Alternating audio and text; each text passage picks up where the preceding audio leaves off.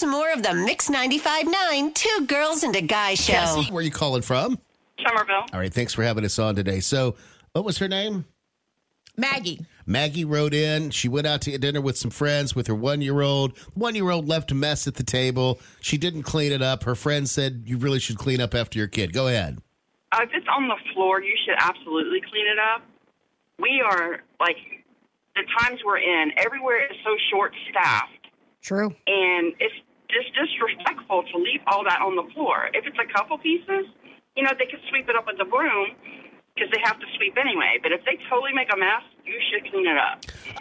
I think it's important, and I don't know if we can ask her this. What level of mess was it? Was it a tornado, or was it a few pieces of food that are straggling on the floor? To me, I think that also makes a big difference. Sounds like, if the friends got involved, it must have been enough to make an impression. It was a big enough mess, clearly. Yes, and she should have at least picked up the big pieces. I don't expect her to get the broom, but at least pick up the big pieces. Right. All right, dear. Thank you so much for calling. Have a good day. You too. All right, bye-bye. 843-375-0959. Good morning, Jessica. Where you calling us from?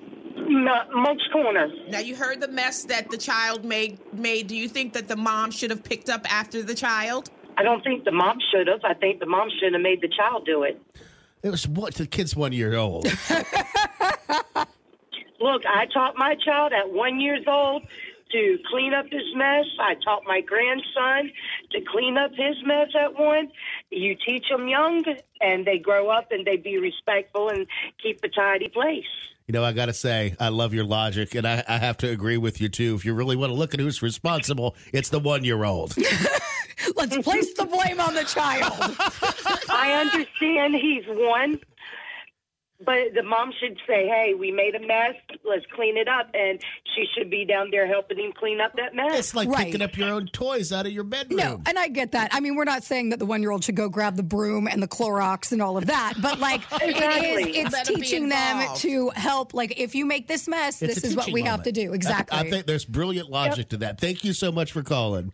You're welcome. All right, bye-bye. Next, we have Adam. Good morning, Adam. Good morning. Hi, Adam. I was just calling in because I wanted to say Mike was wrong.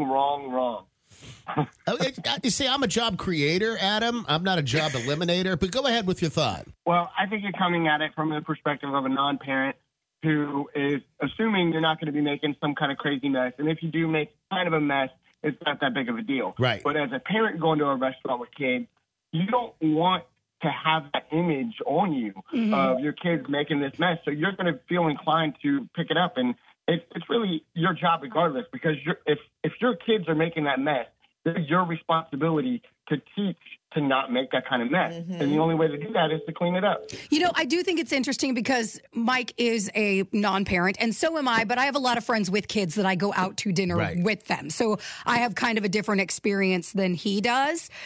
And a lot of people that go out to eat, especially with children, you frequent the same places because you know that it's a place that they can find something they like, because most kids' palates are not refined where they want to try something new. Right. So you go to the same places because it makes sense for your family if you're going to go out to dinner, and you don't want those people to not want to serve you or not want to have you at the table. That's a good point. It's them again. And that's why Mike needs to stick to Uber Eats. He's very good at that. He knows how to tip the drivers that drop it off. I know the etiquette better. He knows the etiquette. And if he makes a mess, he has to clean up his own mess. And no jobs will be eliminated. No jobs eliminated. Look at that. There's, of course, the other option for, what's the lady's name again? Maggie. The other option is, Maggie, you've got kids. Stop taking your kids everywhere. Oh, you better stop. You need to stop. You better stop it. You're about to start a whole new war. I love how Adam says Mike's coming at it from somebody who's perspective who doesn't have a kid. Well, of course, I don't have kids. Right, so you shouldn't comment on it. All right, buddy, thank you for calling. I appreciate you. Thank you. All right, bye-bye. Bye-bye. 843-375-0959. And on our socials, it's Mix 95.9 and Two Girls and a Guy. Well, Mike, first of all, Brittany says, as a professional server for more than 12 years, I will say that when a kid comes in and they drop small bits of food and stuff on the floor, I don't mind cleaning it up after they do it. But if they make such a big mess that other people notice, if it's just a French fry or whatever, it's fine. But when your child dumps an entire sugar caddy full of packets on the floor or throws an entire plate of food, you need to at least offer to clean it up, which I agree with 100%. French fry, a grain of rice, it doesn't matter. I'd be interested to see which would she prefer, since she is a professional server, whom I utterly and totally respect. Don't think that I don't.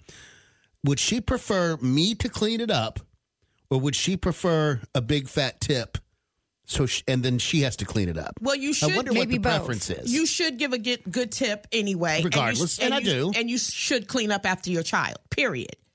Now, this one, I'm so scared to read it, but I'm going to. It's from Naomi. Is Mike serious this morning? I would never have left a mess when my kids were little. I shake my head at people who do that, and I definitely wouldn't want people looking at me that way. Does he drop trash in public areas because it's the custodial staff? Listen, taking it to the extreme. I told you I am scared to read this. Not what I'm saying. Mike likes to litter. Because it's the custodial staff's job to clean up after him. Does he leave his drink and popcorn at the movie theaters?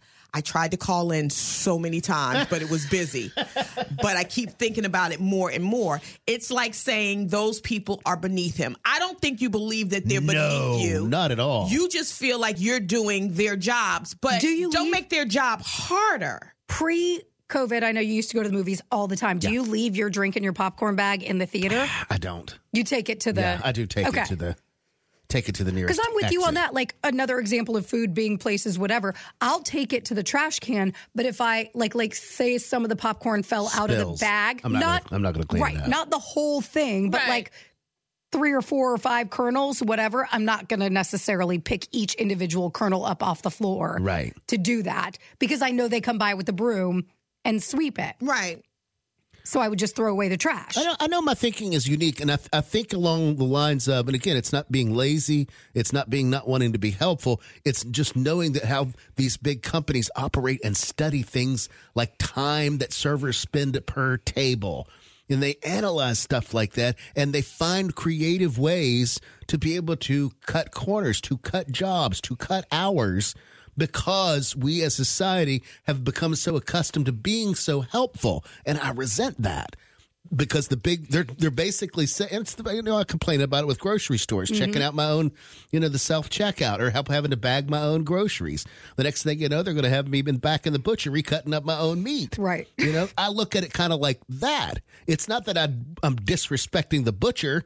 It's the fact that his company is putting me in a situation because of my feelings and my moralities, and because I do have want to help, they're using that to save money. But that's my problem. There's a difference between you going to self-checkout or anywhere like that as opposed to you teaching your child or you as a parent making sure that your child understands we're out in public. You can't make this mess because at home, if the child throws stuff on the floor, either you're going to teach the child a lesson of you need to pick up after yourself, or or I'm going to clean up after you. You have to show the child because it's more about the child, not about the server, not about the parent. It's about the lesson. Teaching the lesson, which is someone who doesn't have kids. I don't care about teaching a lesson. Well, Adam told you that, didn't he?